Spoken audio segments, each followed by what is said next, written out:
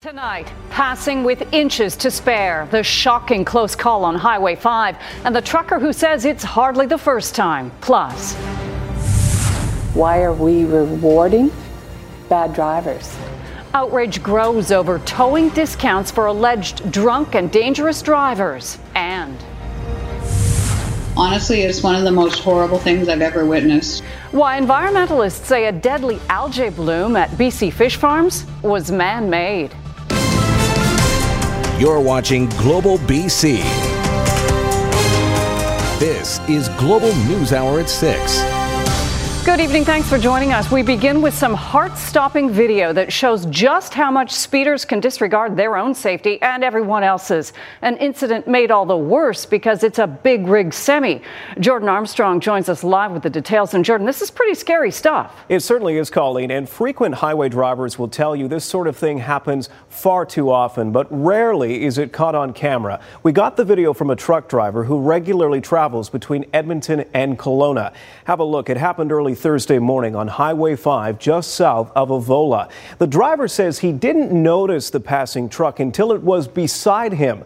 Look ahead, you can see the lights of an oncoming vehicle. Moments later, the truck swerves back into the southbound lane, barely missing another truck coming towards it. Jamin Garner, who captured the footage, has a warning for other drivers in his industry. From a career standpoint, I don't think it's a very smart choice for these people to make. No load is really worth your life. I called the company and complained about it, and their dispatch, I never heard back from them. So I put it on Facebook and I tagged their company in it, and they were quick to reply. But I guess a couple nights later, the same driver was witnessed driving at high rates of speed down the highway again. 8 years on the road, Garner says he's actually witnessed closer calls in the past. He says his video has been shared with the Ministry of Transportation. No word tonight if RCMP are investigating. Colleen. Thanks for that, Jordan.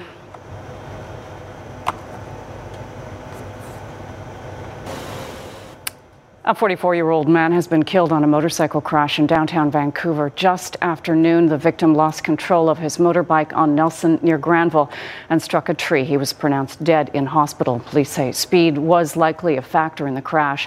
Nelson was closed for several hours but has since reopened. More reaction tonight to news that dangerous drivers whose vehicles are impounded have been getting big breaks on towing and storage fees. Tens of thousands of dollars in discounts handed to excessive speeders and impaired drivers since 2012. As Kristen Robinson reports, one BC family living with the impact of a drunk driver's deadly decision says that money needs to be repaid.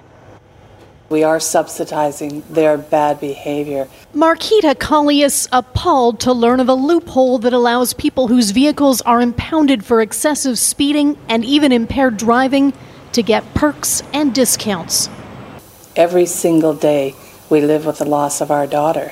Every day with the aftermath of someone's decision to drink and drive and put others at risk. Collius's 22-year-old daughter, Cassandra, driving home from a softball game in 2011 when she was T-boned and killed by a drunk driver. There's no deterrent to drive impaired or dangerously. Dangerous drivers get free towing for up to 6 kilometers and ICBC storage rates, which are almost 50% lower. BC's public safety minister now looking into the breaks, which have been in place since 2012, an apparent unintended consequence of bulk discounts negotiated by ICBC and then passed on to Road Safety BC, the government agency that works with police. We're dealing with tens of thousands of dollars in discounts that have been passed on. The association, which represents towing companies, says its members frustrated by the bargains for bad drivers. They see the ruined vehicles and the ruined lives, and these are people that have got children themselves, so they really don't appreciate it. I think the government should go after these people and charge them the additional rates that most people have to pay. Adrian Scoville says tow companies are willing to go back and provide data if the province chooses to try and collect arrears. We are rewarding the bad drivers who are putting people at risk on the roads, and that needs to stop. Kristen Robinson, Global News.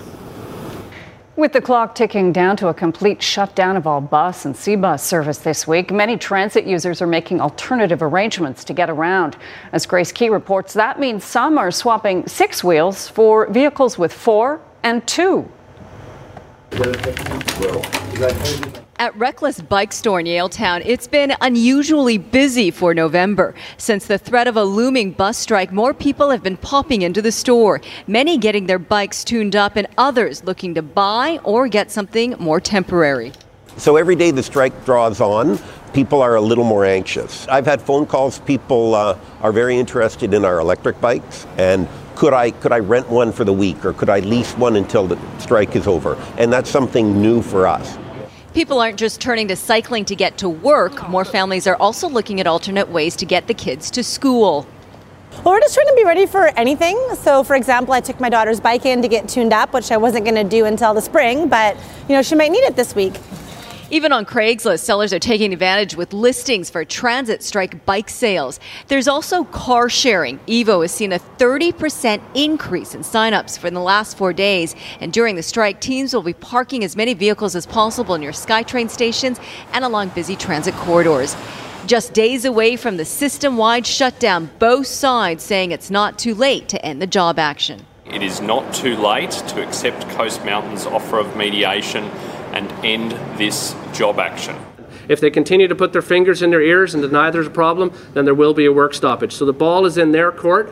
The transit strike on Wednesday, Thursday, and Friday will mean C-buses and most buses will not be running in Metro Vancouver. TransLink will be assessing its options in the coming days. Grace Key, Global News. Okay, with more on the strike, Keith Baldry joins us live in Victoria. Keith, John Horgan says he is not ready to intervene, but if the government does step in, what could that look like? It'd take various forms, Colleen. I had a good chat with Labour Minister Harry Bains at the recently concluded NDP convention on the weekend. He says he's fully mindful of the tools he has at his disposal, but he doesn't want to signal yet what, if anything, he's going to do. He wants these parties to hammer it out at the table. So here's a list of things that he can use under BC Labour Relations Code. First of all, he can appoint a mediator, whether Unifor likes it or not, or a special mediator, which has extra power to compel people to give testimony under oath. Harry Bains can also ask the Labour Board to set essential service designations if he feels the health, safety and welfare of British Columbians are at risk with such a work stoppage. He can also order what's called an industrial inquiry commission to take a deep dive into the dispute in the transit area. He can also ask the Labour Board to send in what's called a fact finder, an independent person who can try to get a sort of a neutral position of exactly what's going on in there. Is there a solution? And he can also, and this is rarely done, he can direct a vote be taken of the employer's last offer to be voted on by the employees. I don't think that's going to happen, but here's the big one. It's not in the Labour Code, but he could bring in legislation that would impose a cooling off period. Traditionally, a form of 90 days is the usual way to go. Nobody knows whichever of these options Mr. Bains is going to use. He may not use any of them. As the clock ticks down, as you mentioned, to Wednesday, I have a feeling we're going to see a mediator appointed, but who knows? I mean, we're in uncharted territory here. No kidding. All right, Keith, thanks for that. Protesters rallied in Vancouver today in solidarity with the people of Iran. Several hundred gathered to support protesters in Iran, where demonstrations over a spike in fuel prices have been followed by a crackdown by Revolutionary Guards. This just one of many rallies held around the world today. Authorities in the country have yet to confirm how many people have been killed, injured, or arrested during the several days of protests that have swept across nearly 100 Iranian cities and towns. But according to Amnesty International, at least 106 people are dead. We are expecting a decision this week from the federal court on a human rights tribunal decision ordering Ottawa to pay compensation to the Indigenous victims of the on-reserve child welfare system. The first thing I learned in care was that I was disposable. I lived in over 10 homes in the years I spent there, moving every few months from group home to independent living to group home, never having a place I could see myself reflected in. Today, Indigenous survivors of the system shared their stories ahead of the ruling. They came together for a news conference and rally in Crab Park to demand the federal court uphold the Human Rights Tribunal's decision.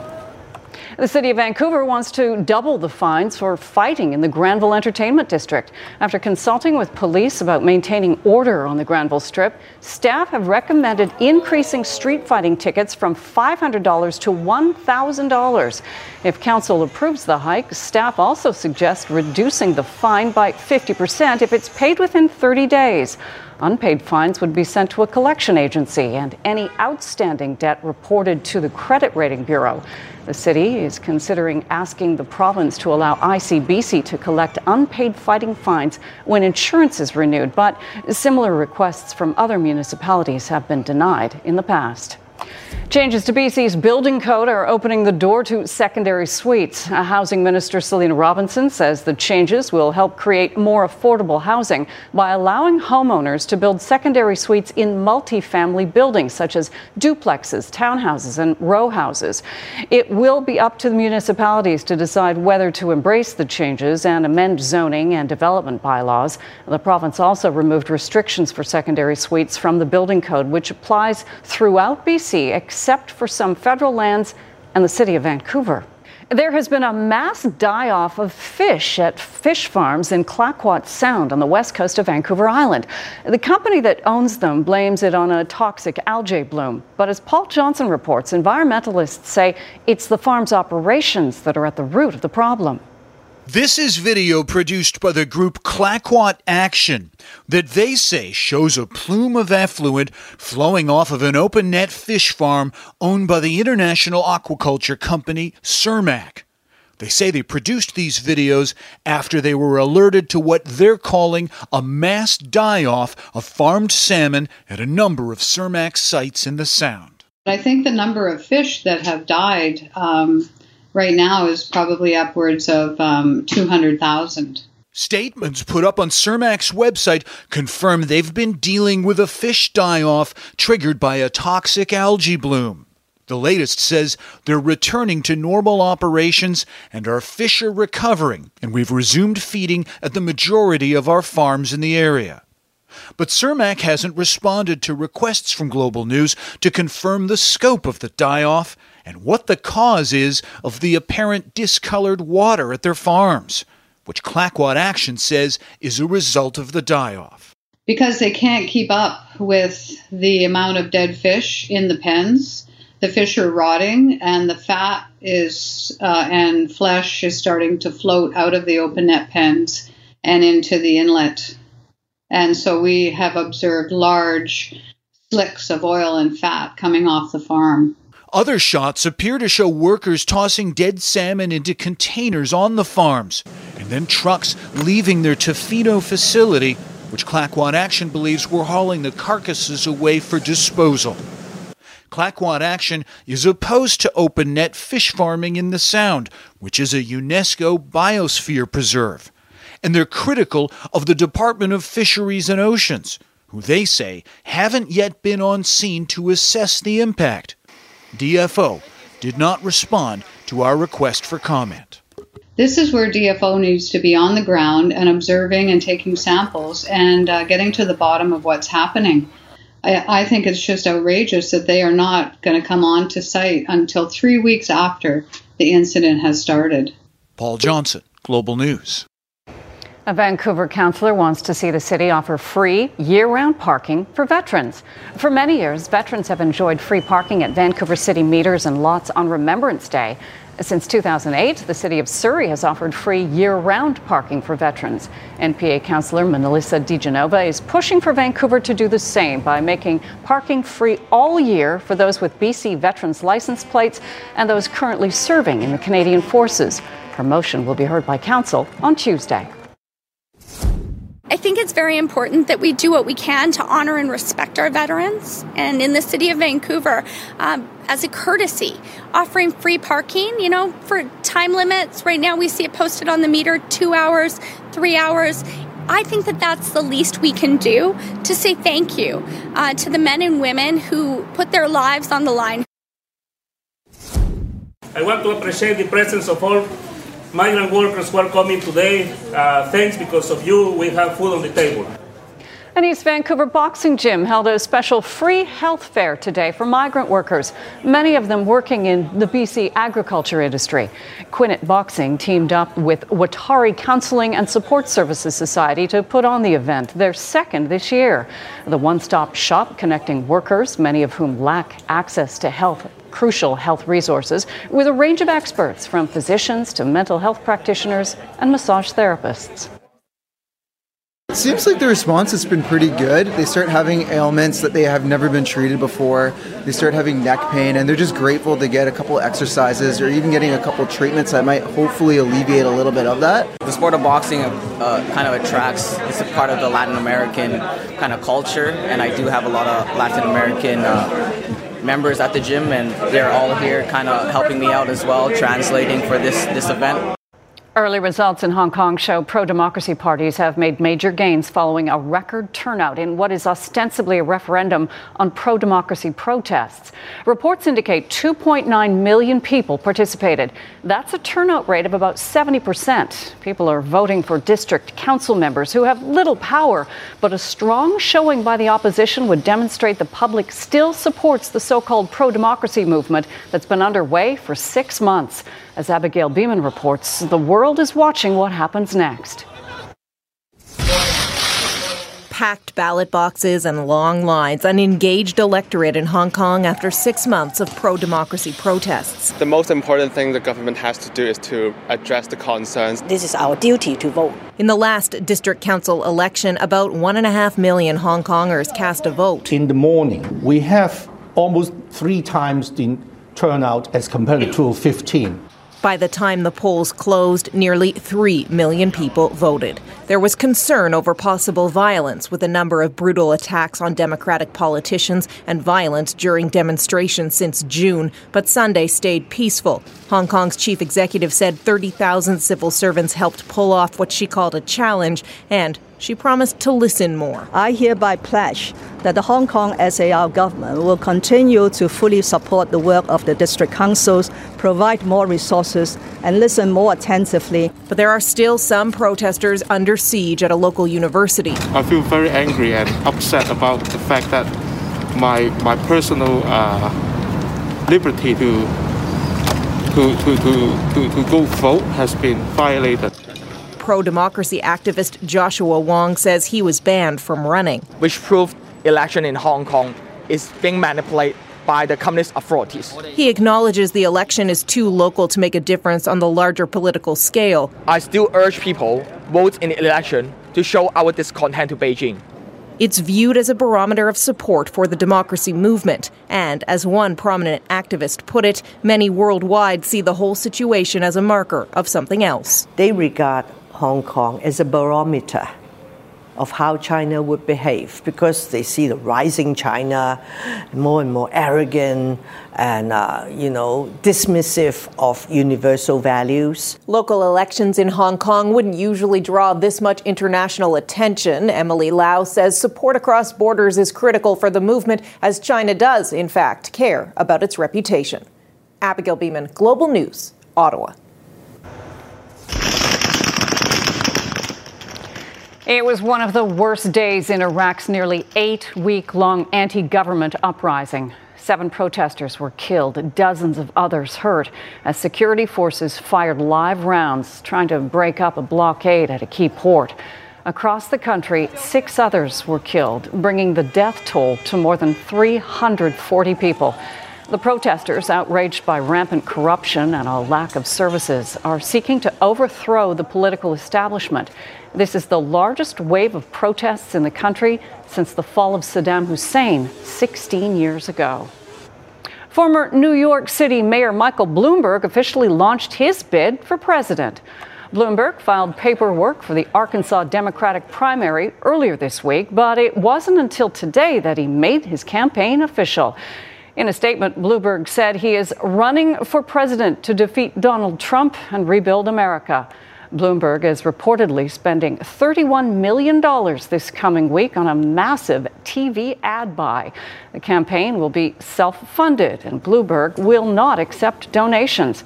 Now, that could mean that he will not meet the requirements to take part in a Democratic debate, as the debates so far have had to meet a donor threshold. U.S. Supreme Court Justice Ruth Bader Ginsburg is back at home and said to be doing well after spending part of the weekend in hospital. The 86-year-old was admitted on Friday evening with a fever and chills after taking part in a day of meetings with her fellow justices.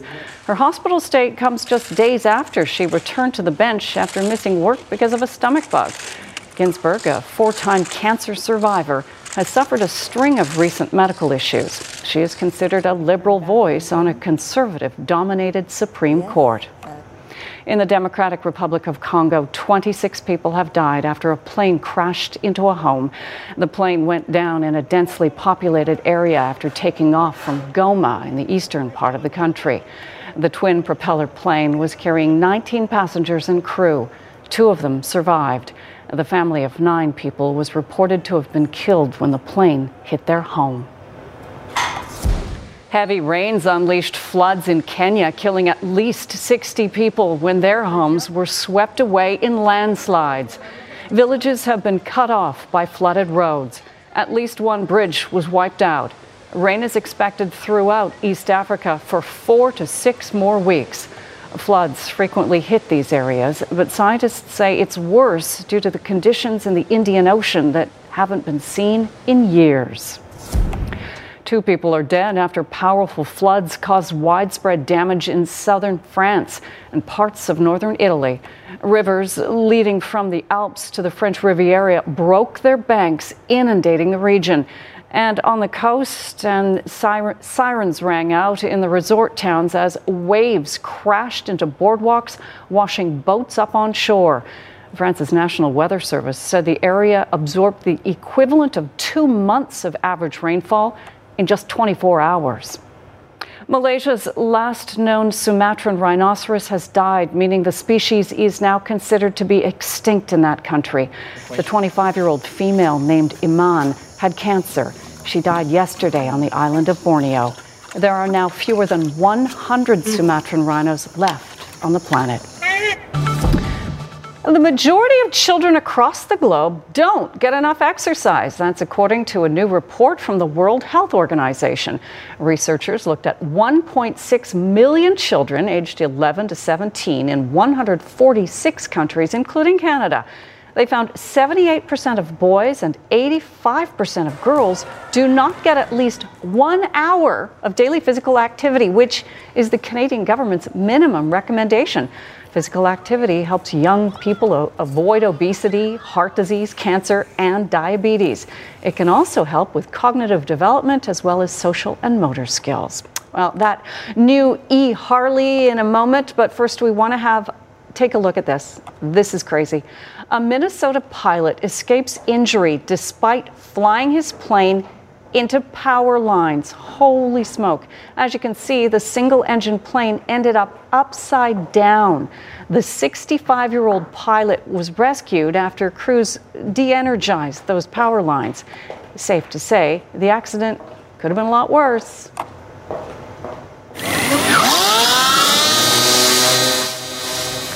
Zero to 60 in 3 seconds? Hard to believe. The e-Harley has arrived in Vancouver. What these bikes can and cannot do. And we will have that right after Yvonne's forecast. Yvonne, it's kind of looking like it might be bike weather soon. Yes, but it'll be chilly, so I don't know. That's the one thing, right? Bundle Very chilly. Yeah, bundle up for sure. And I'll show you why, especially in the long-range forecast. Early this morning, what a difference a day makes. It was very wet and windy last night. It eased off, especially by this morning. And a beautiful shot that was captured in White Rock. So thank you so much, Phyllis, for this great shot. And earlier this morning as well for a few spots that were in Olympic Village. Upstairs in the control room, wondering if you can just advance my graphic for me. We're just having a few gremlins in the system. Let's see where we won't be able to advance it. Let's just try one more time. No. Andrew, if you can press the space key. Let's see if that'll work. We may or may not get it. Let's see. Okay. We're gonna come back, Colleen. Yeah. We've got lots. We'll figure it out, and then we'll come back, and you can tell us what the weather is going to be like. Okay. Some keen motorcyclists are getting their first chance to try out Harley-Davidson's brand new electronic bike. Have a look. It's going to be amazing. I'm so used to feeling it idle. It's on right now. It's ready to go, but there's nothing. It's quiet. It's still. It's just super smooth. Cool. The Live Wire is making its debut at the Trev dealership in Vancouver today. Lots of curious folks turning out to take a look. Many test riders impressed with the bike's power and handling, but not sure it's suited for those long road trips. Compared to a gasoline bike, for long-haul trips, it won't be quite the same thing because you need to spend a lot of time refilling charging it. It takes a lot longer than just filling your gas tank. But if you're going around town and commuting, or you've got 200 kilometers to go, it would definitely be one of my first choices to ride. Okay, Yvonne, we've worked the kinks out of the technology. I'm hoping you're going to work the kinks out of the actual weather forecast as well. Yes, the forecast is so great that we made you wait for it. That's what happened here. We just had the suspense killing everyone during the commercial break.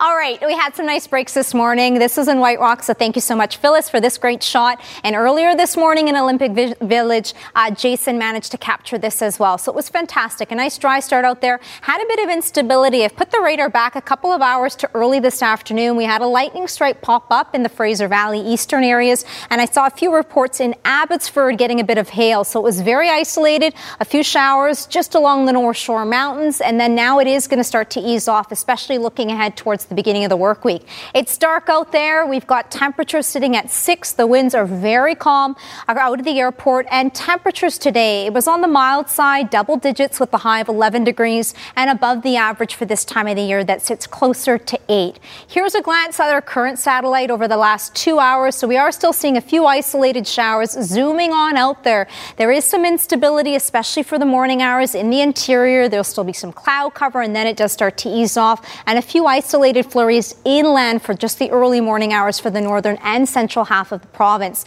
Most part, though, for tomorrow morning, it'll be dry, very chilly with the clear skies. You'll need to bundle up for the morning hours. By the afternoon, there is a bit more cloud cover, and it'll be a similar approaching our Tuesday. For the piece, partly cloudy -2, flurries popping up on Tuesday, rebounding Wednesday, windy and a partly cloudy sky. Most areas near Whitehorse, the wind chill for the morning hours will be at -13. It'll bump up to -6 by the afternoon, and there's a chance of snow rolling in. It'll be just for tomorrow evening and a slight chance for your Tuesday morning. Northern half of the province still remaining unsettled, a chance of showers, a clearing on the way for Tuesday, and then plenty of sunshine on Wednesday. Caribou and central interior early morning, wind chill sitting at -5. A few flurries in the mix, and then it should be much drier come the afternoon, and then windy for both Tuesday, Wednesday. Most areas across the province will start to see the temperatures dropping off Tuesday, Wednesday. Tomorrow for the Columbia and Kootenay, still climbing up to 2. The tops in Okanagan will be sitting at 5. The wind chill for the morning hours will be at -4. Very windy into Tuesday, Wednesday. Whistler, wind chill, bundle up at -4 for your Monday morning. A clearing in the cloud cover by the afternoon with highs closer to 2. And across the island, getting into the double digits for the southern and eastern half, Victoria up to 10 degrees. Tuesday, there is a bit of a blip in the forecast along the island. We could see a few showers. And for Metro Vancouver, there will be more cloud cover. Now, your school day forecast tomorrow morning, chilly 3, and then by the lunch hour sitting at 6. There's a bit more cloud cover rolling in for the afternoon. Should remain dry. It's eastern areas and stretching into the Fraser Valley. Cloud cover, showers for the day. Tuesday, cloud cover, and then Wednesday onwards. The plan so far looking very nice. Sunshine. It'll be the overnight lows, though chilly into Friday morning. We could dip down to -6. Guys, Colleen. Whoa, that's cold. I know. Oh, thank you.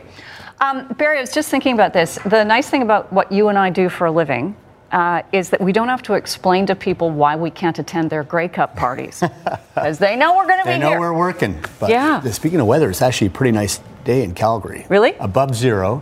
And the fans love that because when it's too cold, like their lips stick to the beers when they drink them.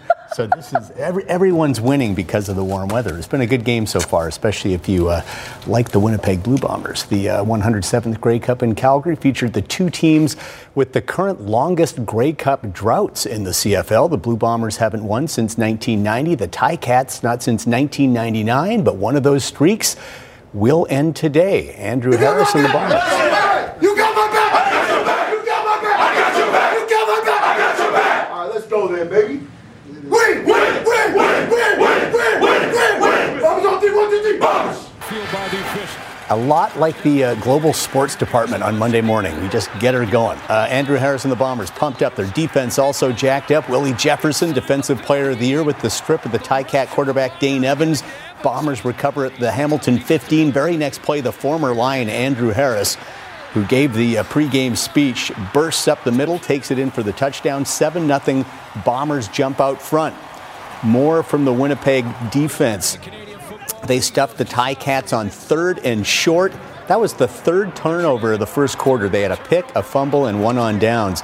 Second quarter, Zach Collaros to the end zone, and it's Andrew Harris again with a great catch in double coverage. Winnipeg up 21-6 at the half. And, of course, big star, country music star Keith Urban providing the halftime entertainment. That country music, a big hit in Calgary. Third quarter, Ticats need to get going. This helps. Little fake kick, and it's a quick pitch to Luke Tasker for the first down. Ticats in business. Jeff Reinbold, the former Lions special teams coach, doing it now in Hamilton, likes that, and it will lead to Hamilton's first touchdown.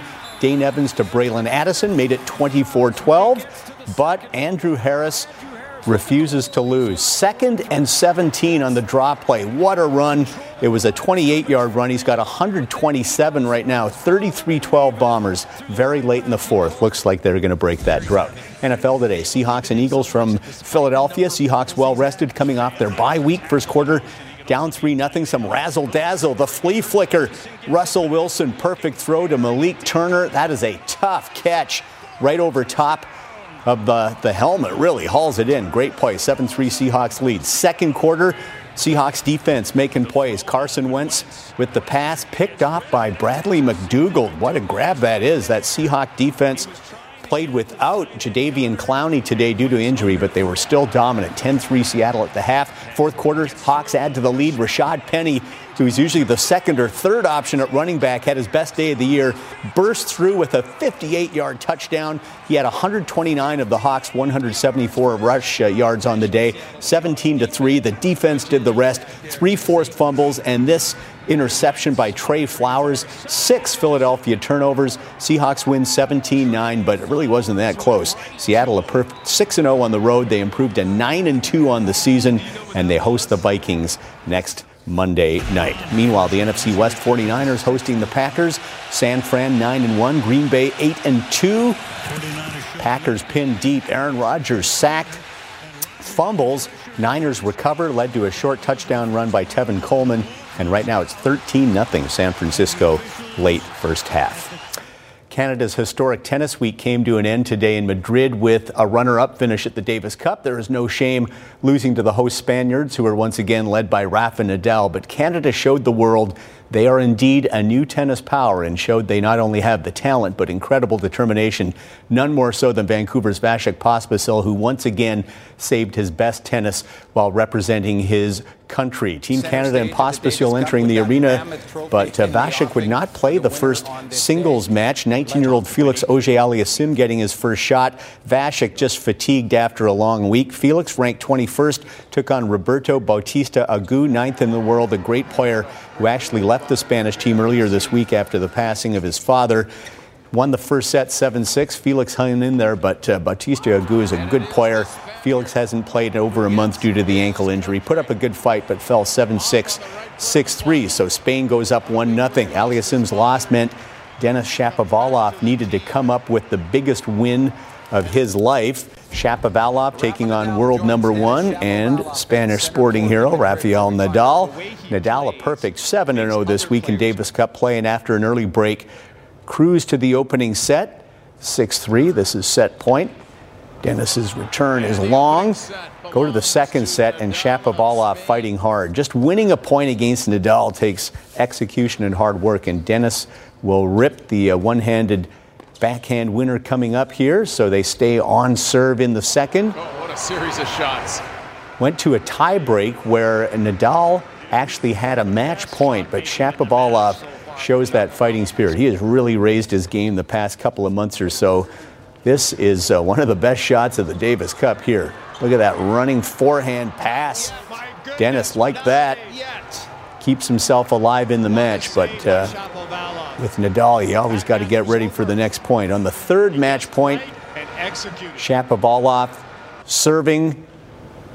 Nadal with the return, and Shapovalov nets the forehand, and that is it. Spain wins its 6th Davis Cup, but what a run by Canada. Best finish ever at a Davis Cup. They've already qualified for this tournament next year, and those young stallions will just keep getting better. So exciting times ahead for Canadian tennis.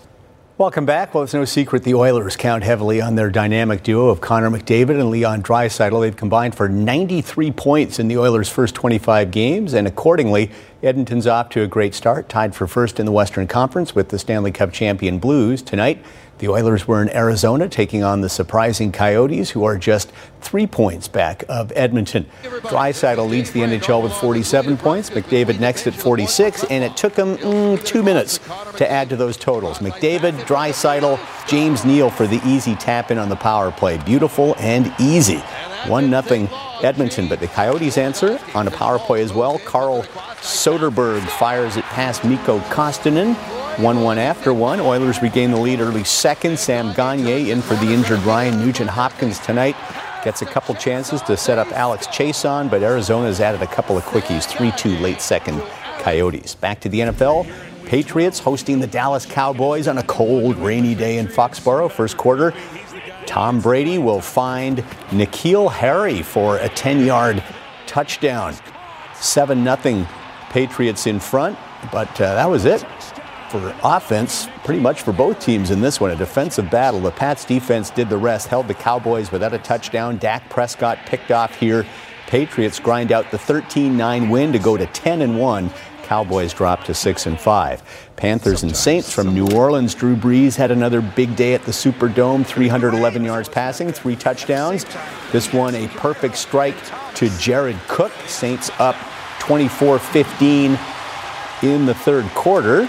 Later in that quarter, Brees again will sling a 3-yard pass to Michael Thomas. 31-18 for the Saints, but rookie Kyle Allen matched Brees. This is Allen's third touchdown pass of the game to DJ Moore. Ties it up at 31. Stayed that way until the final play of the game. Saints lined up for a 33-yard field goal and the win. Will Lutz just sneaks it through. Saints go to 9-2 with the 34-31 win over Carolina. Broncos and Bills. Buffalo at 7-3, currently in a playoff spot. Third quarter, just a 6-0 lead for the Bills until Josh Allen hits Cole Beasley for the 18-yard touchdown. That made it 13-0, and then they will put it away in the fourth as Allen will go 34 yards to John Brown. And Buffalo goes to 8-3 after beating the Broncos 20-3 today. It looks like the Bills maybe finally get back to those playoffs. LPGA season came to an end today in Florida. Final round of the Tour Championship. Canada's Brooke Henderson tied for 5th. 5 back at the start of the day. Had a clean round today, 5 under 67, including this birdie off the green on 16, but she finished 5th, won $176,000. Another great year for Brooke, who had 2 wins, the 8th and 9th of her young career, but it was the South Korean Se-Young Kim who birdies the 18th in dramatic fashion to get the one-shot win and the record $1.5 million in first-place prize money as she takes the LPGA Tour Championship. Final round of the RSM Classic from Georgia. This went to a playoff. Tyler Duncan and Webb Simpson. Duncan with the birdie putt for the win, and he knocks it down. First PGA Tour victory, just his second full year on tour. Abbotsford's Adam Hadwin finished tied for 68th.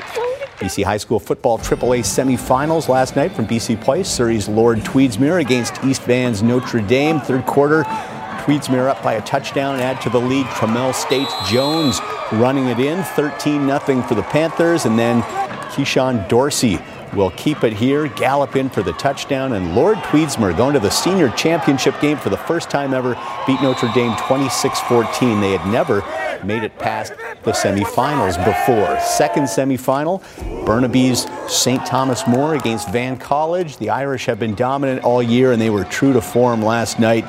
Deshaun Johnson runs it in untouched for the touchdown. That made it 13-0, and then later in the half, Johnson does it again. Third TD of the game, and the Irish go on to the comfortable 37-8 win over STM. So it'll be Van College and Lord Tweedsmuir in the championship game next Saturday at BC Place. And we have a final from Calgary, 33-12 Winnipeg. So the Bombers can celebrate, and that guy who's been wearing shorts for 30 years can finally wear some pants. Put some pants on. Put some pants on. Time to celebrate. Usually it's the other way around. When it's time to celebrate, you take them off. Thanks, Barry. That's awesome. Here's a look at your snow report. Whistler Blackcomb opening November 28th. Grouse, Cypress, and Sasquatch to be determined. Revelstoke and Fernie both opening November 30th. Kicking Horse opening December 6th. Big White and Silver Star both opening November 28th. Sun Peaks with a base of 61 and 1 new centimeter of snow. Apex opening December 7th. Whitewater opening December 6th. Red Mountain December 12th. Powder King, 23 new centimeters of snow and a base of 130.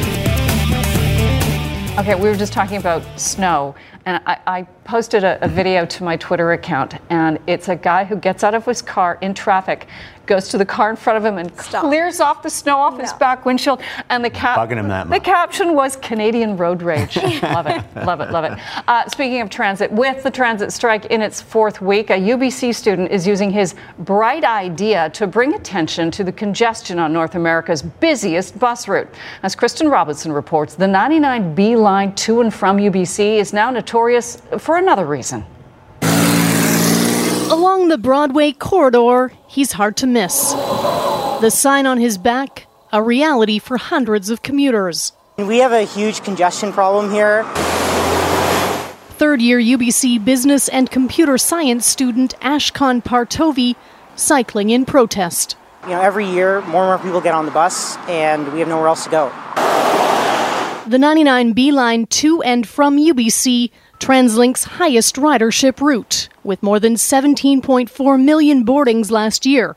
Of its 525 one-way trips each weekday, 28% overcrowded. The B line is like the busiest bus in North America, and it's a shame we've let it get that bad. No longer stuck in the slow lane, Partovi riding ahead with his message. You know, we're only building the SkyTrain halfway to UBC, and really that's not acceptable. The answer, he says, more transit funding. Oh, that's neat. Right on. Thank you so much. Appreciate it. Although light, Partovi's sign sparking conversation about serious issues, and he hopes it gets the government's attention. We need to act now. The province has been talking about their Transport 2050 plan, but we need a Transport Today plan. The transit strike not helping, but this bus-full rider on board with drivers. Students depend on transit so much. Kristen Robinson, Global News. Good for him. Thanks for watching.